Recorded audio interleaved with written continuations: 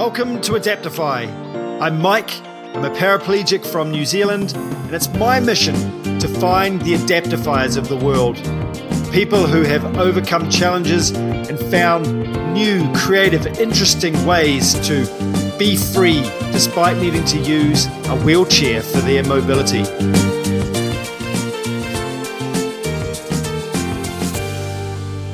Hey, what's up everyone? Mike here. Thanks for tuning in once again.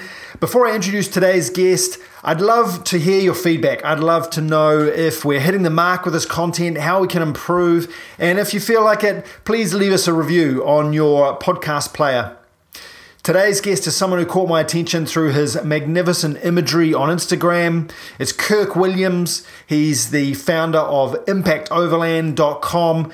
He's on an epic adventure with his brother throughout South and Central America in a modified Ford Transit van. He's a C6, C7 tetraplegic. Man, that cannot be easy to travel through those countries that have access challenges. And we're going to find out all about it today on the podcast and how Kirk managed to navigate his injury and come out with such a positive attitude and the tools and techniques he uses to enable him to live a life of freedom. He's definitely an adaptifier, and I can't wait to chat with him today. Kirk, thanks for joining us on the show. Cool. I appreciate it.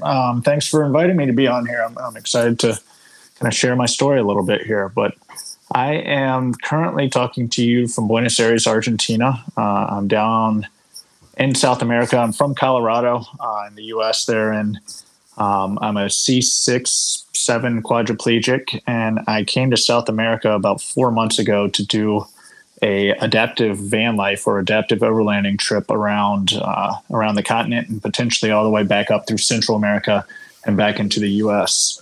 Meanwhile, I'm calling from an Airbnb because of the coronavirus. I've been here now, going on 3 or 4 weeks, and just kind of waiting out the storm to see if we can get back on the road. But prior to that, I was down in Patagonia for the last few months in Chile and Argentina, and it was absolutely incredible. Nice, mate. Well, we'll definitely get into that. Tell us about growing up in Colorado. I presume that's where you grew up, or did you grow up somewhere else? I grew up in Virginia on the East Coast, and I grew up mainly being an outdoorsman. I was a big mountain biker, not so much rock climbing until I moved to Colorado, but just racing mountain bikes all over the place, a runner, an athlete, kind of a bit of a redneck of sorts, working on cars, motors, building Jeeps and four-wheelers. And then I came to Colorado, I guess in 2005 for college. And that was kind of a first glimpse into world outside of Virginia, outside of a rural, smaller town. And when I got there, I met all these other athletes and skiers and climbers and people, where you would go out to have a bar or to have a drink at a bar, and you're talking to a guy and you realize he's a pro skier for Salomon, or he does this or that. And it's a real active community, which leapfrogged my outdoor sports tenfold to where I was now doing every sport I could and trying to photograph it. And then taking classes, I guess, on the side was to my parents' chagrin. I think they think I was there mainly for school. I think I was there mainly for outdoors, and there happened to be a school. But regardless, I fell in love with the place and got sucked into Colorado and haven't left since. Nice, man. It sounds, when you leave high school, isn't it amazing how the world opens up to you, and you start discovering like all these amazing things. My first trip outside of the country was to South America, and man, my eyes the world just expanded infinitely, it seemed. Yep. And the possibilities that were there were super exciting, and I felt so incredibly free. I imagine that was you in Colorado, feeling incredibly Absolutely. Free. Yep, So you hit the nail on the head there. Travel. There's nothing that can teach you more about yourself in the world than travel. I highly recommend getting out there and getting out of the ordinary as often as you can. Pick right back off. So, Yep. So everything's going swell for you. You're obviously you're enjoying taking photos, you're enjoying life in this beautiful community, and something changes presumably. What happened? All right, so yeah, I went. As I mentioned before, growing up, I was a big cyclist, and I raced all over the country. And after I graduated college in 2009, maybe 3 months after post-graduation, I was out on a mountain bike ride, a typical ride with a bunch of buddies on a trail that was right near my house that I rode multiple days a week. And I'm riding down the trail, and a guy's coming up, and the way mountain bike etiquette works is you give the uphill rider, the right of way, so they don't have to stop their bike and try and start back up, going up a hill. And so I was bunny hopping off the trail to give them the right of way, not going that fast at that point, and looking to get back on the trail. Right as I passed them, I caught a stick under a piece of sagebrush that I didn't see, and it kind of stopped my front wheel, and I went over the handlebars. Wasn't a bad accident by any stretch of the imagination. I didn't, scratch the helmet, didn't break the skin. You've tripped over your shoelace harder walking. It wasn't bad, but the way I hit the ground, I shattered 3 vertebrae in my neck. And the guy who was riding up the trail jumped off, came over to check on me, saw my body kind of go limp, and looked over and saw I was still conscious and said, "What's your name?" And I kind of said, "I'm Kirk." He goes, "Kirk, I'm Dr. Dave Shinton. I'm an orthopedic surgeon." He goes, "I think you just suffered a spinal cord injury." And this is literally 10 seconds after it happened. Oh, man. So kind of a crazy thing. I kind of attribute, I have a very optimistic attitude on things and life in general. And I think things happen kind of for a reason when they're supposed to, the good, the bad, the in between. And I wouldn't risk or wish this injury on anybody, but if it was bound to happen, at least it happened doing something I loved. And that guy was there to help me, and everything through cutting the camelback off and getting riding down to get cell signal to call a helicopter and all that sort of stuff to start this kind of master reset of, all right, what's Kirk's life part 2? Man, what an incredible way of thinking. I mean, after this doctor said to you, I think you've got a spinal cord injury. What registered for you when he said that? What did you think about that? I had heard the term, but only in the context of Christopher Reeve's, Superman falls off a horse as a quadriplegic. I had no idea really what it entailed. I think I joked with him, and I was like, "Tell me some good news, doc," like kind of just messing with him. And I was making jokes, and my friends were kind of going around saying, "You're going to be fine." And they're like, "Can you feel this? Can you feel this?" And when I started saying, "Feel what?" their faces I could see went from like, you'll be fine, Kirk. You'll be riding in no time, to like, oh shit, this is serious. But to be honest, I wasn't thinking long term. I remember vividly thinking I had a set of headlights for my car I was bidding on eBay, and I knew how long this ride took in time for me to get home and double check that I was still winning the bid on, a $40 set of headlights or something ridiculous like that. I had a job interview as with kind of one of my dream gigs that week, and I was thinking, man, this is going to really screw up my interview. Like, hopefully I can still make it on time. And I was planning on moving, and it was all these short term, like when you injure yourself, the first thing is the pain. The second thing is like, this is going to be inconvenient. But I didn't realize kind of that, my life had just changed at that point. It was more all short term. It's interesting. I share a similar story around that. I was, obviously lying in the hospital and had just been told I'm, never going to be, never going to walk again, and I was actually literally told that. And wow. and at the time I owned a rental property, and I was doing some renovations with it, and I was saying to my wife, "Hey, you've got to call the air conditioning guy. He's behind schedule, and he's so right. The penny had sort of dropped, but I guess I hadn't accepted it at that point, and I was still clutching on to life as I knew it before I'd had that accident. Absolutely. For you, when did the penny really drop? When did you have that sort of, when was your darkest time? I guess I kind of came to realizing that life had changed. Maybe, I don't even know, maybe 2 weeks after the surgery. I remember, talking and making jokes, kind of as I'm laying in the dirt and we're waiting for the helicopter to come, and kind of saying, Dave, the physician, Dr. Dave Shinton, who we're now good friends, he told me later, he's like, Kirk, I don't know if you remember saying this, but you told me you don't need to be able to walk as much as you need to be able to use your pointer finger because you're going to be a photographer one day, your shutter finger. And I was like, I don't remember that. But he told me this right after I had started a drone photography business.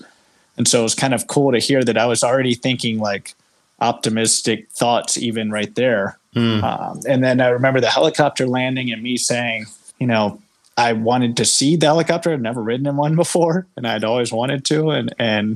And they flew me to the hospital, and I remember talking to the surgeons and not being scared, not being worked up or concerned at this point. But the surgeons, coming in and saying, we did an x-ray, you've broken your neck. The quicker we can get you under the knife, the better chance you have of regaining function.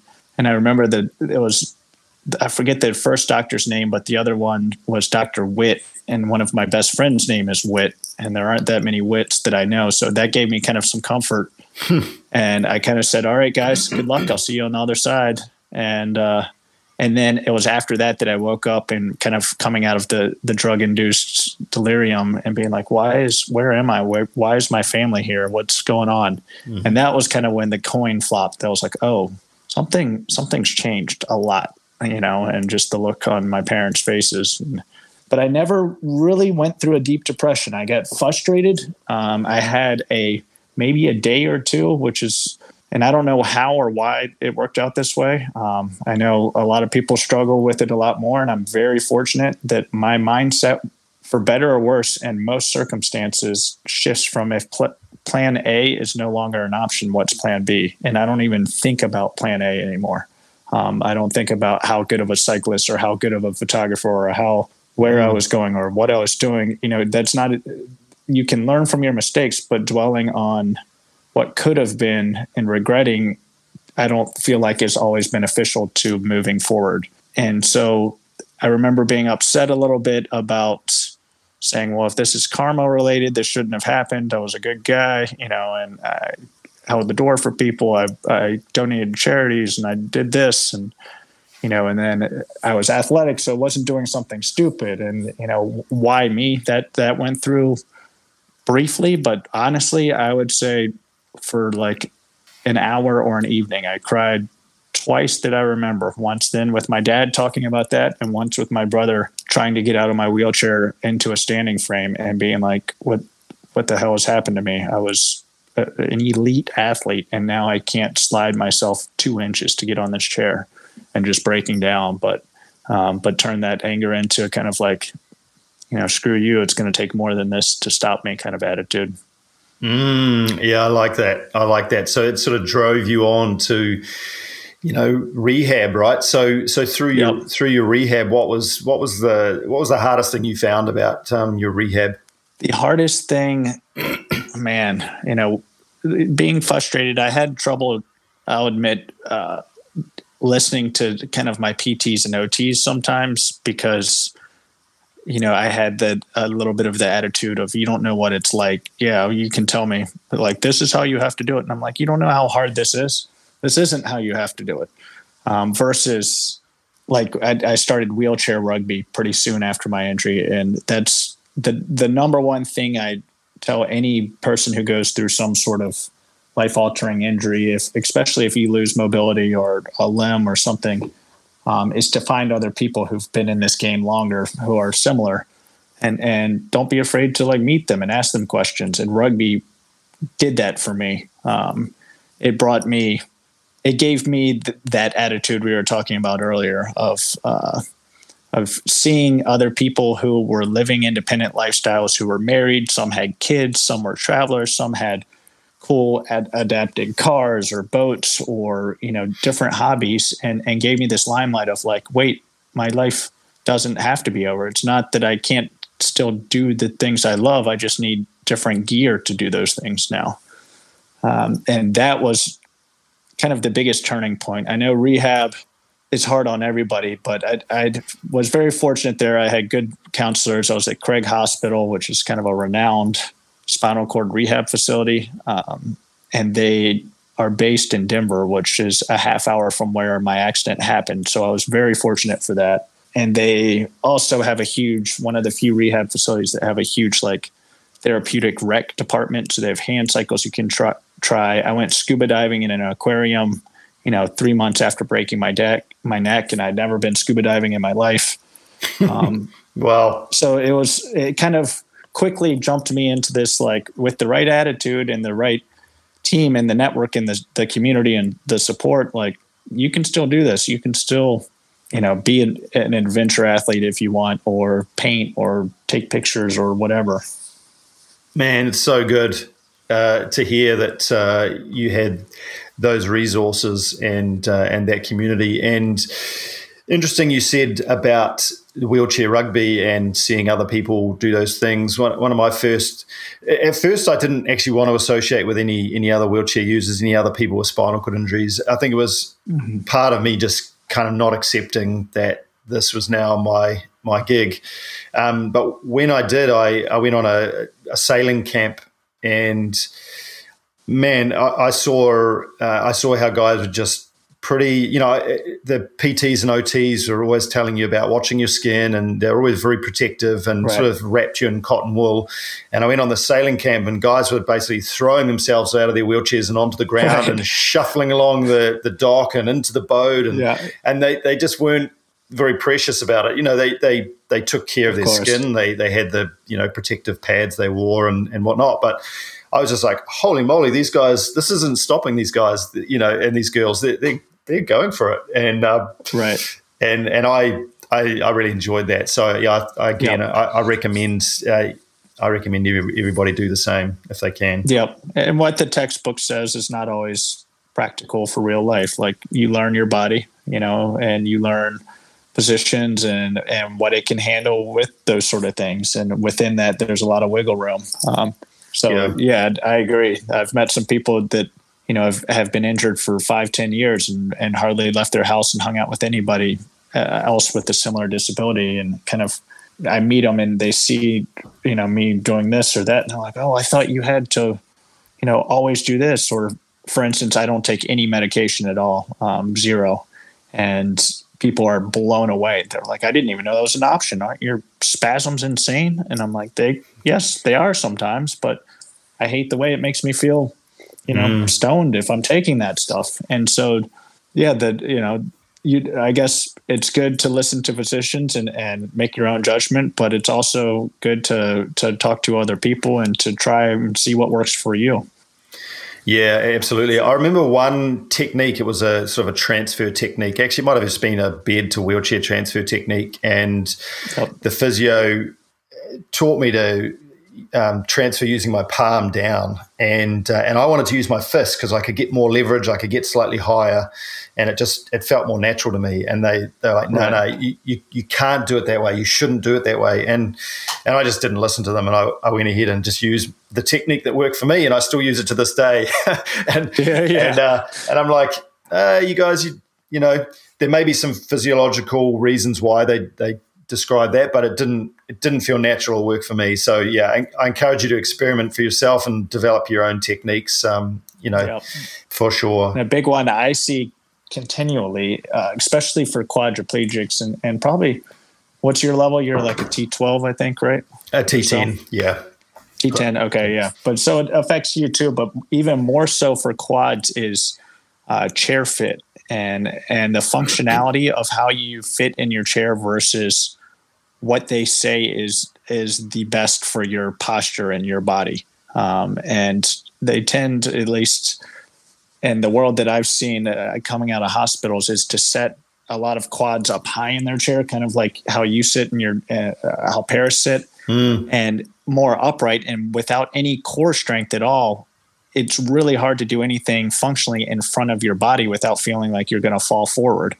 Steep ramps or any sort of rough terrain or something, any bump can throw your body forward. And because of that, you're like trying to balance a wet noodle out of water, all the time in your chair.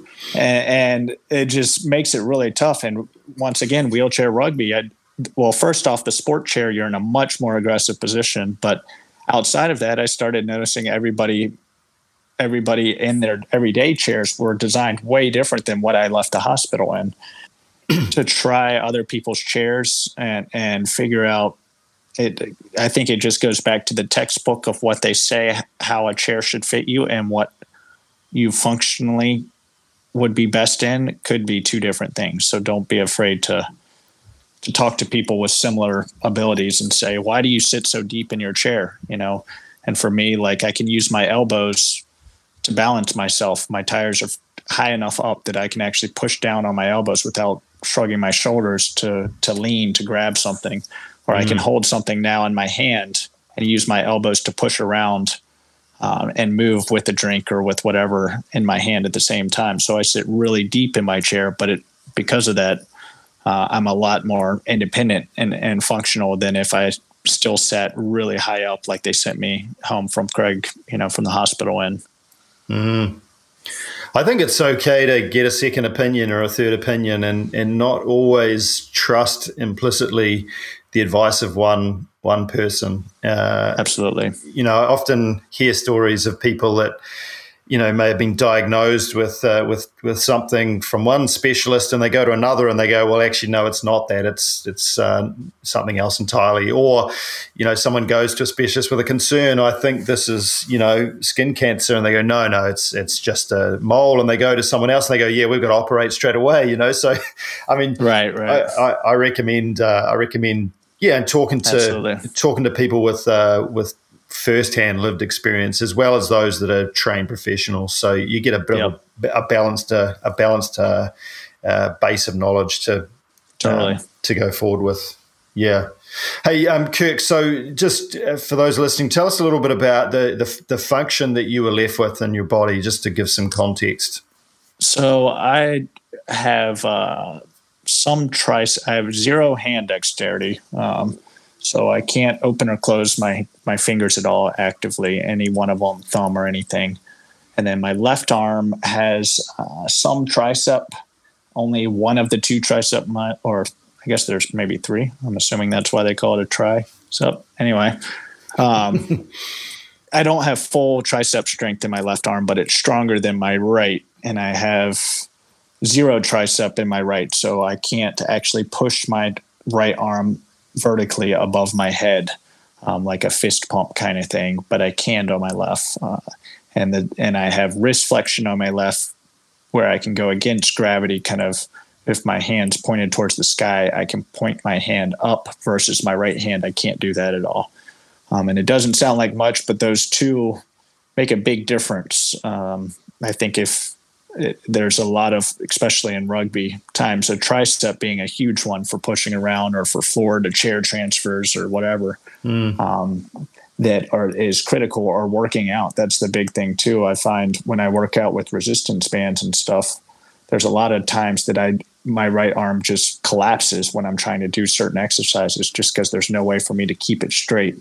Versus my left arm, even just having that one tricep makes a huge difference, because I can actually keep my arm locked out and do certain things. So, and then no abs or anything from chest down at all. Oh man, wow!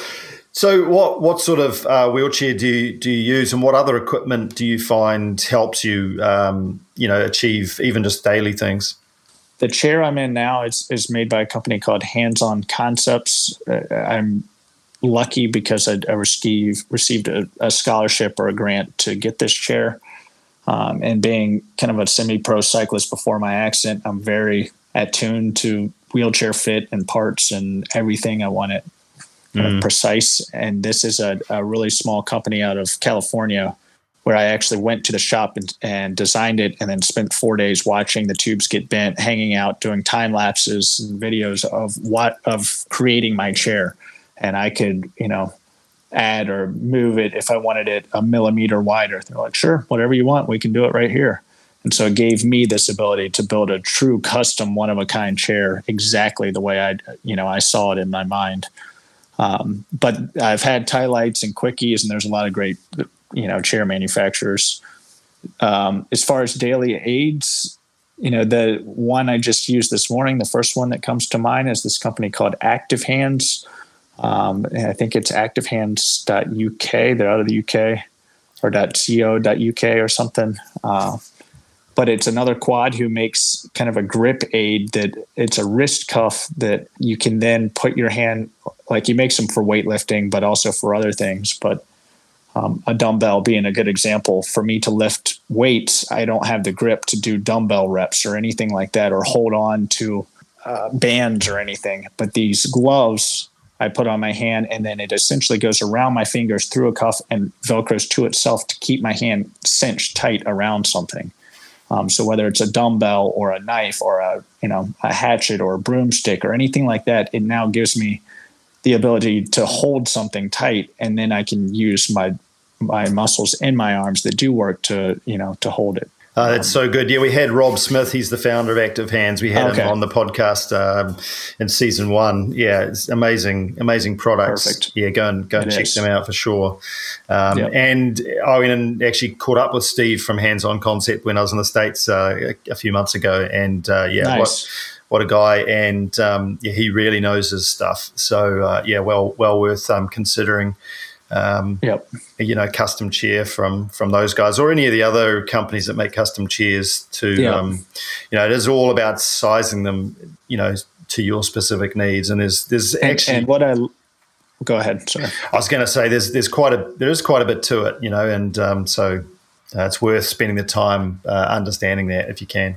Absolutely. And, what I love about Steve and his shop is, if you have any ideas, he's willing to do those too, outside of the chair. If you want like I had a custom kind of dog leash / keychain holder idea that he welded a little tie rod onto my chair so that it hooks my dog leash just perfectly. Or I have a removable cap for the top of one of my front casters that actually a monopod camera mount slides into. And so all these little nidbits, I have what's called a super arm wheelchair lift on my van. It's a really weird kind of swingy lift. And they basically, you have to put webbing with a D-ring on your wheelchair in order to use it normally. But I had an idea, and Steve actually wrapped my side guards in titanium and then reinforced the inside of my side guards with titanium and poked holes so where I hook carabiners into my side guard, because they're now titanium reinforced side guards, and that swings me in and out of the van. And it's the only chair in the world that does that. And that's because those guys were willing to take my crazy idea, and I could kind of sign my life away saying, hey, if this breaks, I promise I won't come after you. It's my own fault. And make something that's, a huge advantage for me. Oh, that's so good. Yeah, it definitely is all about adapting and looking for ways to make things easier for your specific needs, for sure. Yep. So tell us about you're out of the hospital. You've been playing some wheelchair rugby. What did life look like for you in the years that followed that?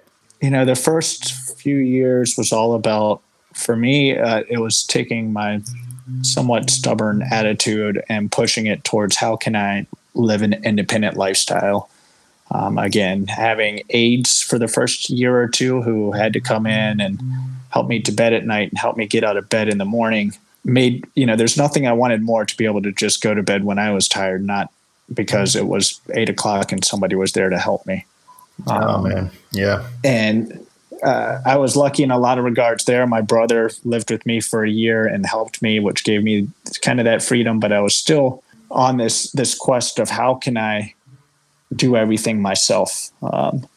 And along with that was regaining my driver's license again. That was huge. It went from, now my range was no longer just 3 blocks around my house, but it was, wherever I wanted to drive. That plus rugby, Now I'm meeting guys, and I'm going out to their house and seeing how they've set up their kitchen and their bathroom and saying, wow, okay, with something like that, I could, shower by myself, or with that cooking setup, I could cook at night. And, these are kind of putting these wheels spinning into how to adapt. How do I figure out this new lifestyle I'm given, and what are the tricks to make my life easier? And it's kind of exciting once you think about it. The overall picture is daunting at first. You're like, how the heck I can't even, brush my own teeth, much less, I don't know, do anything else. But as you slowly work down the list, each time you figure something else out, it's more than just like, all right, the room looks great in this color paint I chose. It's like, no, now that I can, cut this tomato, I can cut all these things. It's more life-changing excitement or rewards. I don't know what I'm trying to say there, but what was the hardest thing you had to adapt to get your independence back? Honestly, going to the bathroom was one of the last things that I was figured out. And that was really hard, and a very private thing that's really tough for me to do. Getting dressed, it was all the personal care things, getting dressed, showering, bathroom stuff. What advice would you have for somebody that was, considering trying to find a way to do things independently? And what if they can't? What if they discover they've tried everything and they can't? What would you say to a person that's in that position?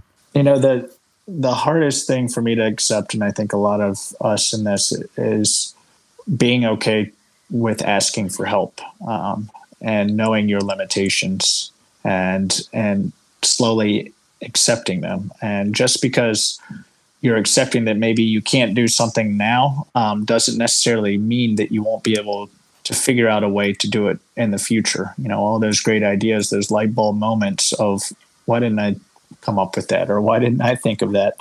There's a lot of them that can still happen with things.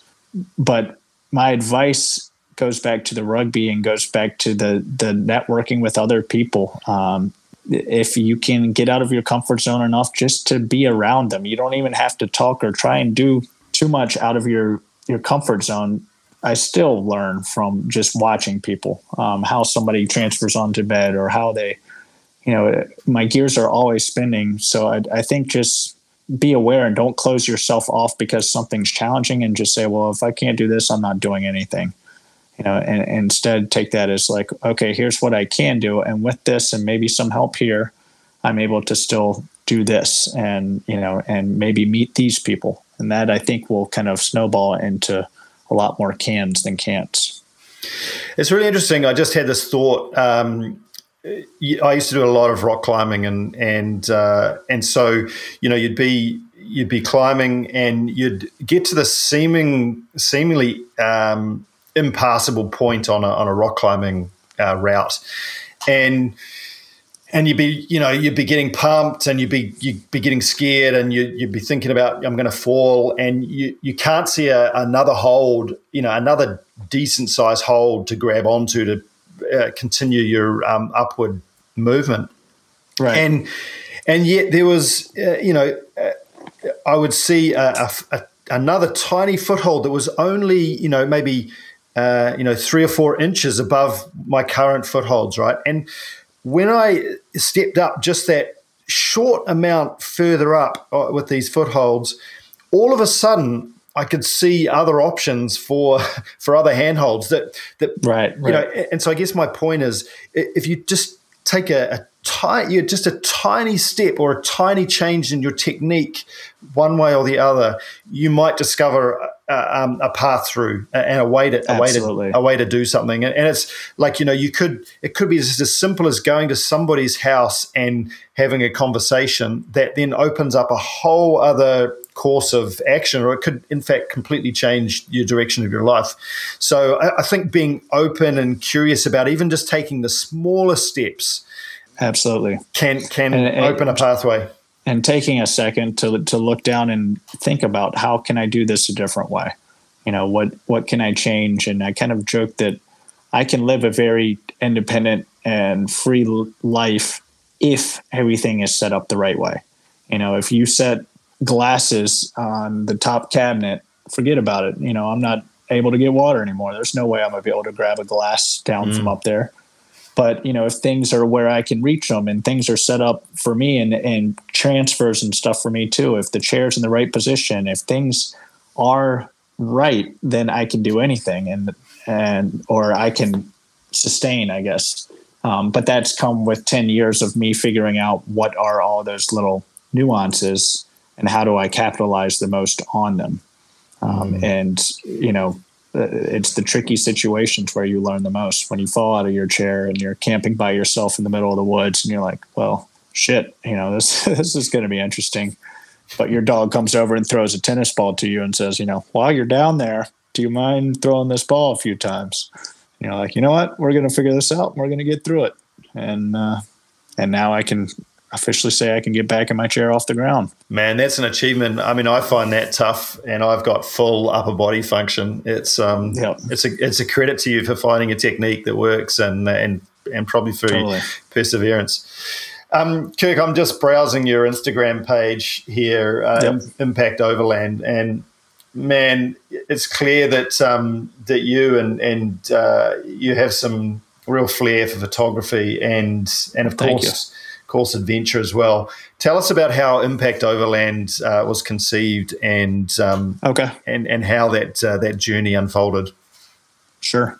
Well, it goes back to kind of what we were just talking about right then, and it's I realized over the last handful of years that if things are set up in a way that I can do them myself, then I have this sense of independence and this sense of freedom that I can take with me. And what dawned on me was if I can design a vehicle like an RV. So what I have is that camper van. It's a Ford Transit 4-wheel drive van that has kind of my apartment on wheels. It has an ADA, or not ADA, but my own designed little apartment on its back. And I designed that whole van, with a bed that I knew I could transfer into, with drawers I knew I could open, light switches that were in places where I could reach them easily, USB outlets that I could use 2 hands to plug into, without having abs, which means they're close to me. They're in center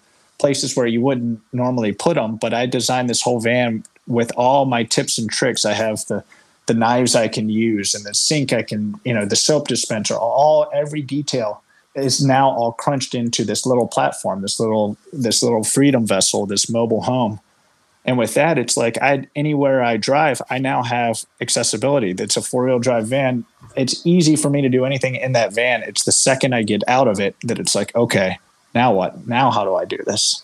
And that led me to now traveling a lot all around the U.S., up into Canada, into Alaska, and falling in love with, now I can get back in the outdoors. I'm doing photography again using mainly drones. I started a drone company 5 years ago where I have freedom from sitting in one place in my chair, even without having that shutter finger moving that I was talking about earlier, but flying a drone and getting these incredibly unique and exciting angles all from my chair. And so combining those two things, I knew I wanted to travel, I wanted to take pictures, and I wanted to do something that was meaningful for the world. And that's always been my goal, pre-injury, post-injury. It's always been a quest since the first time I left my country and saw different parts, was how can I make a career of this and how can I share my stories with others?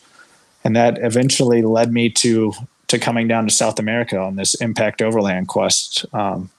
My goals are kind of twofold: to teach people about this adaptive van life, because I think it's something that few people consider right off the, especially fresher injured people. They think, I was an active outdoorsman, but maybe I'll never, or woman for that matter, and maybe I'll never, go camping with my kids again. But there are ways. And by creating your own little safe haven of an RV or a bus or the back of your Subaru or whatever you have, there's a lot you can still see and experience that way.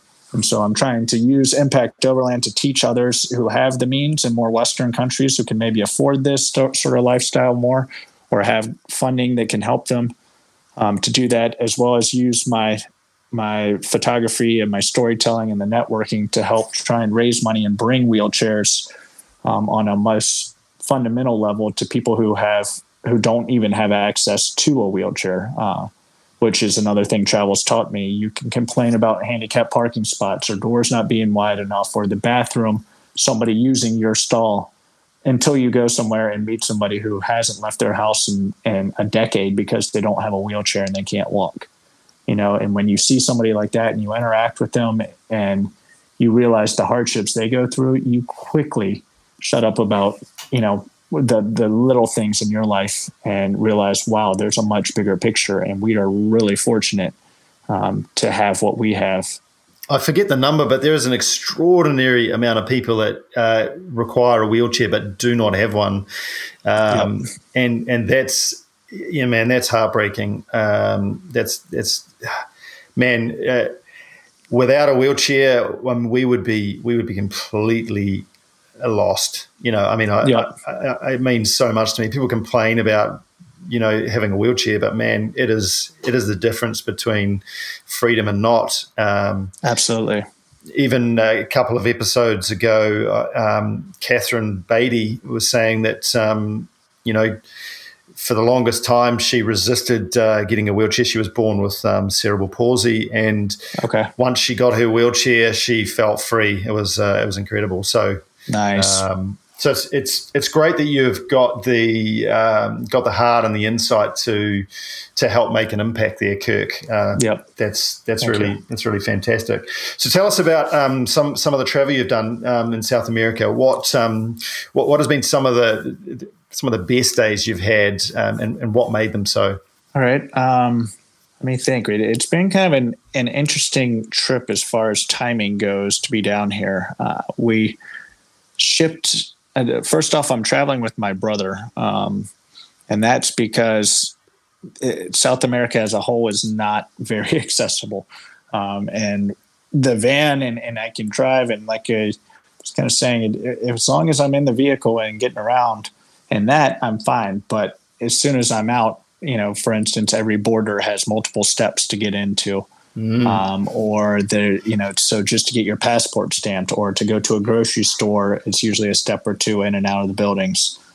They do that a lot down here because there's rainy seasons and stuff, and they don't want the water rushing in. So they do. It's almost like it's not even one step up. It's like a curb, like you step over it and back down on the other side, which is the most tricky in a wheelchair because now it's up and then 4 inches and then back down another 4 inches.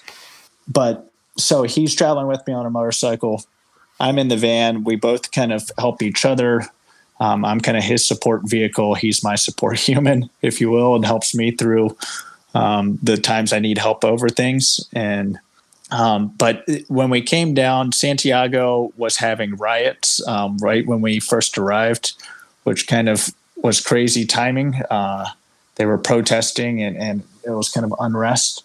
But fortunately, our vehicle still made it. We had to wait an extra week because the dock workers were not working. They were protesting too. But we picked those up and quickly got out of the city, and then everything started to make sense. I knew why people had said this country's magical. As we're going down into Patagonia, on dirt roads and backcountry windy roads, it was just turned into, I don't know, like the Pacific Northwest of the U.S., so really thick vegetation and ponds and huge mountains, and it was just gorgeous. It's a photographer's dream to come down here. Just around every corner, I feel like there's something interesting you can take a picture of, and it just kept getting bigger and more vast and kind of turned into the Alaska the further we went. So I don't know. Honestly, I think it's all been an incredible experience, even being in Buenos Aires right now. Like, it's unfortunate what's going on, but there's a lot of good things we have going for us. So I'm still excited, still having a great time, and just kind of hoping this doesn't mean that we aren't going to be able to travel again. Hopefully this doesn't, take 6 or 9 months to kind of fizzle out. Yeah. Hey, so to really grasp what Kirk was saying about the photographer's dream, you've definitely got to check out his Instagram page, Impact .overland is the handle. And it's a feast. It is thank you. Absolute feast, man. Honestly, you say that the landscape is photogenic, but you've got to have an eye for it, and you certainly do. Thank you. For anyone for anyone thinking that a reasonably high level quadriplegic can't travel and explore the world, check out this Instagram page. It's phenomenal. So Kirk, what obviously there's some uncertainty as to what's going to happen with COVID-19 and yep. whatnot, but presumably you were down south and you made a sort of a run for it back up to Buenos Aires. Were you thinking you would have to expat back to America, or were you heading back up that way anyway? What happened there? Lucky because we're not on a huge time constraint, and that would have made us probably pack up and go home a lot sooner than we have. And so what had happened, we had made it to Ushuaia, which is the southern tip of Patagonia. It's the furthest, most drivable city in the world.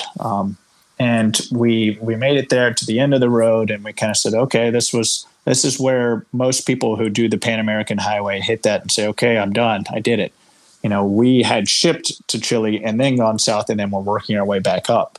So it was kind of a different experience for us because we hit it and said, okay, this is kind of where we were going for the last few months, but time to turn around. Our trip's just begun. Let's start heading north now.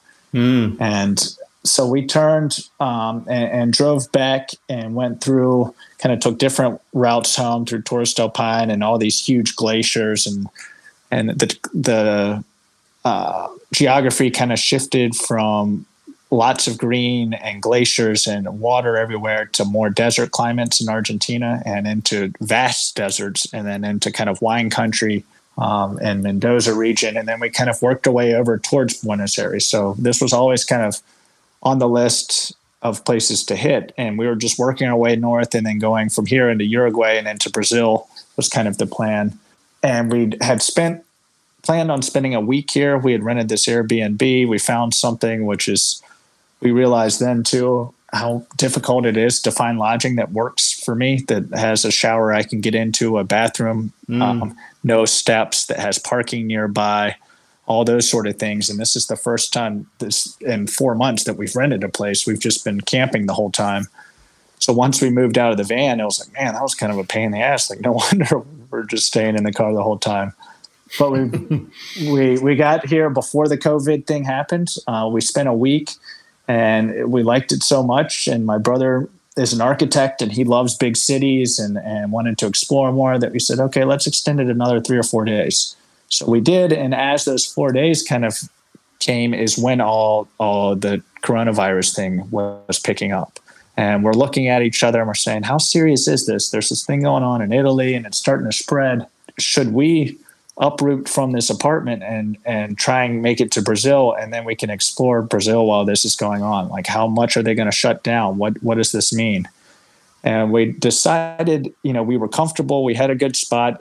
It's cheap, relatively speaking, lodging. We're spending less here than our budget allowed for gas, so we're actually doing okay financially.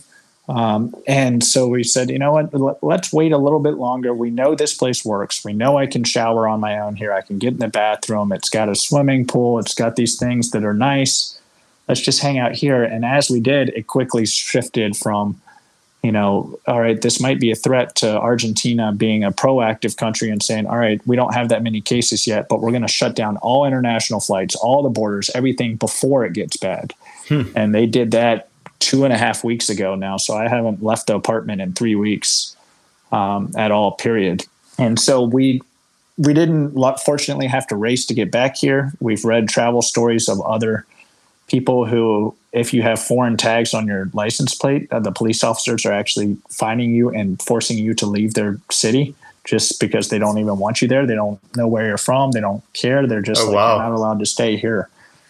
They're making people stay in campgrounds and using police to go get like produce and bring them food because they don't want them out walking around. And it's So in the grand scheme of things, we're very lucky that we were here ahead of time. We found a place that works. We're good. We've got a grocery store 2 blocks away. The car is a block away.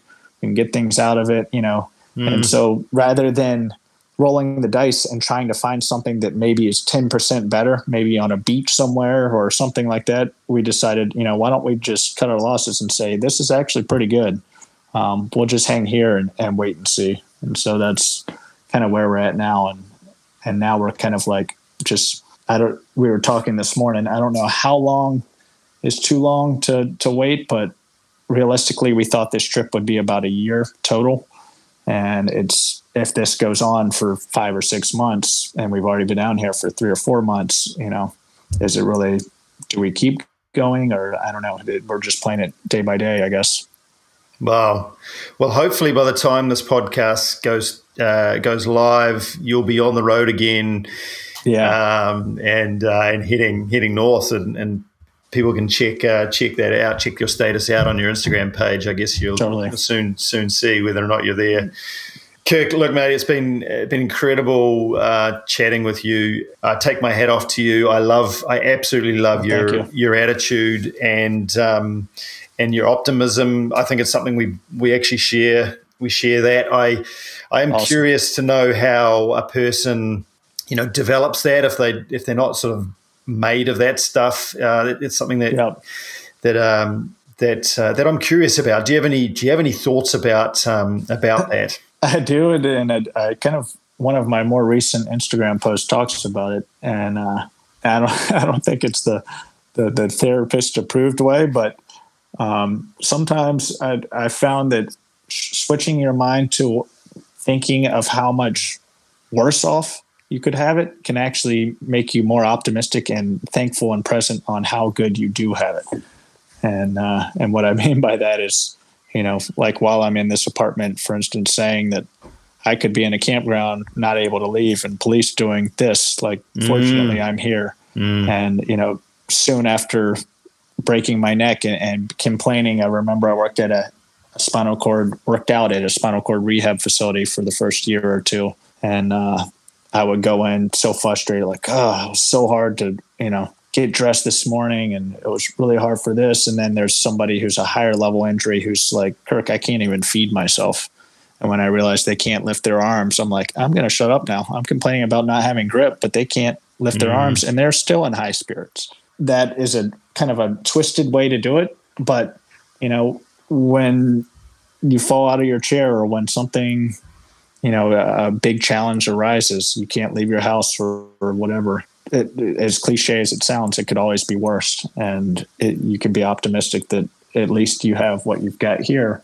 And then what can you do to make it slightly better? One foothold at a time. Such wise words, mate. Really, really appreciate that. I think it's an incredible way of looking at life. Tell us, where can people find out more about you and your foundation and your continuing journeys? Okay, cool. Yeah, the best is probably the Instagram is what I'm pushing the most at Impact, IMPACT _Overland. And then at impactoverland.com. That one doesn't have the period. It's all one word. Will be a website that has more resources. I'm working in this time to try and get more about my van. So those who are interested in kind of adaptive van life or adaptive overlanding can network with one another and do things like that on my website. And that will have kind of longer stories and blogs. And those are kind of the two best. I have some YouTube stuff, but nothing that keeps up. The best bet is really just Instagram, and reach out to me there if you have any questions. And then I'm working with what's called the Walkabout Foundation, and they're out of the UK, and they're the ones who deliver wheelchairs for $250 American dollars. They'll deliver a wheelchair, or they can get a wheelchair delivered anywhere in the world. And it's an adjustable chair with bicycle-sized tires, so they can get replacements. They have biannual checkups to make sure the chair's in the right hands and it keeps working. And they teach people how to work on their chairs. And that's kind of the group that I found I thought was the best to try and raise the money for, and then hopefully get an entire shipping container full of wheelchairs down here to South America. somewhere of my choosing to kind of pass out to people who could most benefit from them. It's so good. I'm just looking at your fundraising page here. Okay, cool. Check it out, guys. $50 is one fifth of the way to giving somebody the freedom to move. So totally, yeah, go do it. Throw a donation down there, and let's get some wheelchairs to some folks. 100%. Absolutely, I'd appreciate it big time. Kirk, well, mate, it's been absolutely wonderful to speak with you. I wish you and your brother well as you guys Thank you much. ride out this lockdown in Argentina. And I can think of worse places to be. I love Argentina. It's one of my favorite countries. I've had really good memories there. And look, I'd love to stay in touch. And absolutely. Of course, I'm going to follow your journey with interest.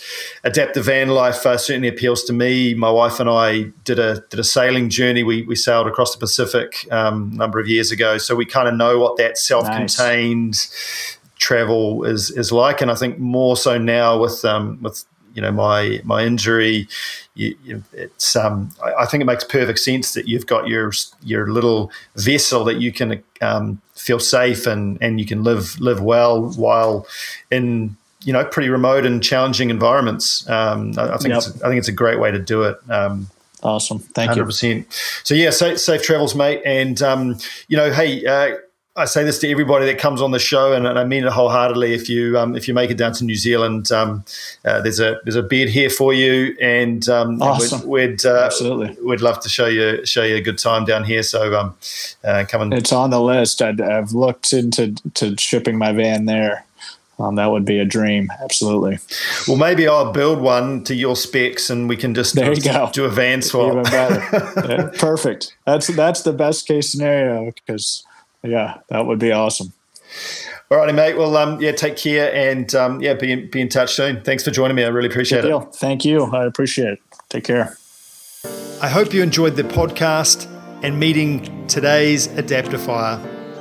To learn more about Adaptify and the products we have in development, products that will increase freedom for wheelchair users, go to adaptdefy.com. That's adaptdefy.com. We're also on all the major social media platforms at Adaptify.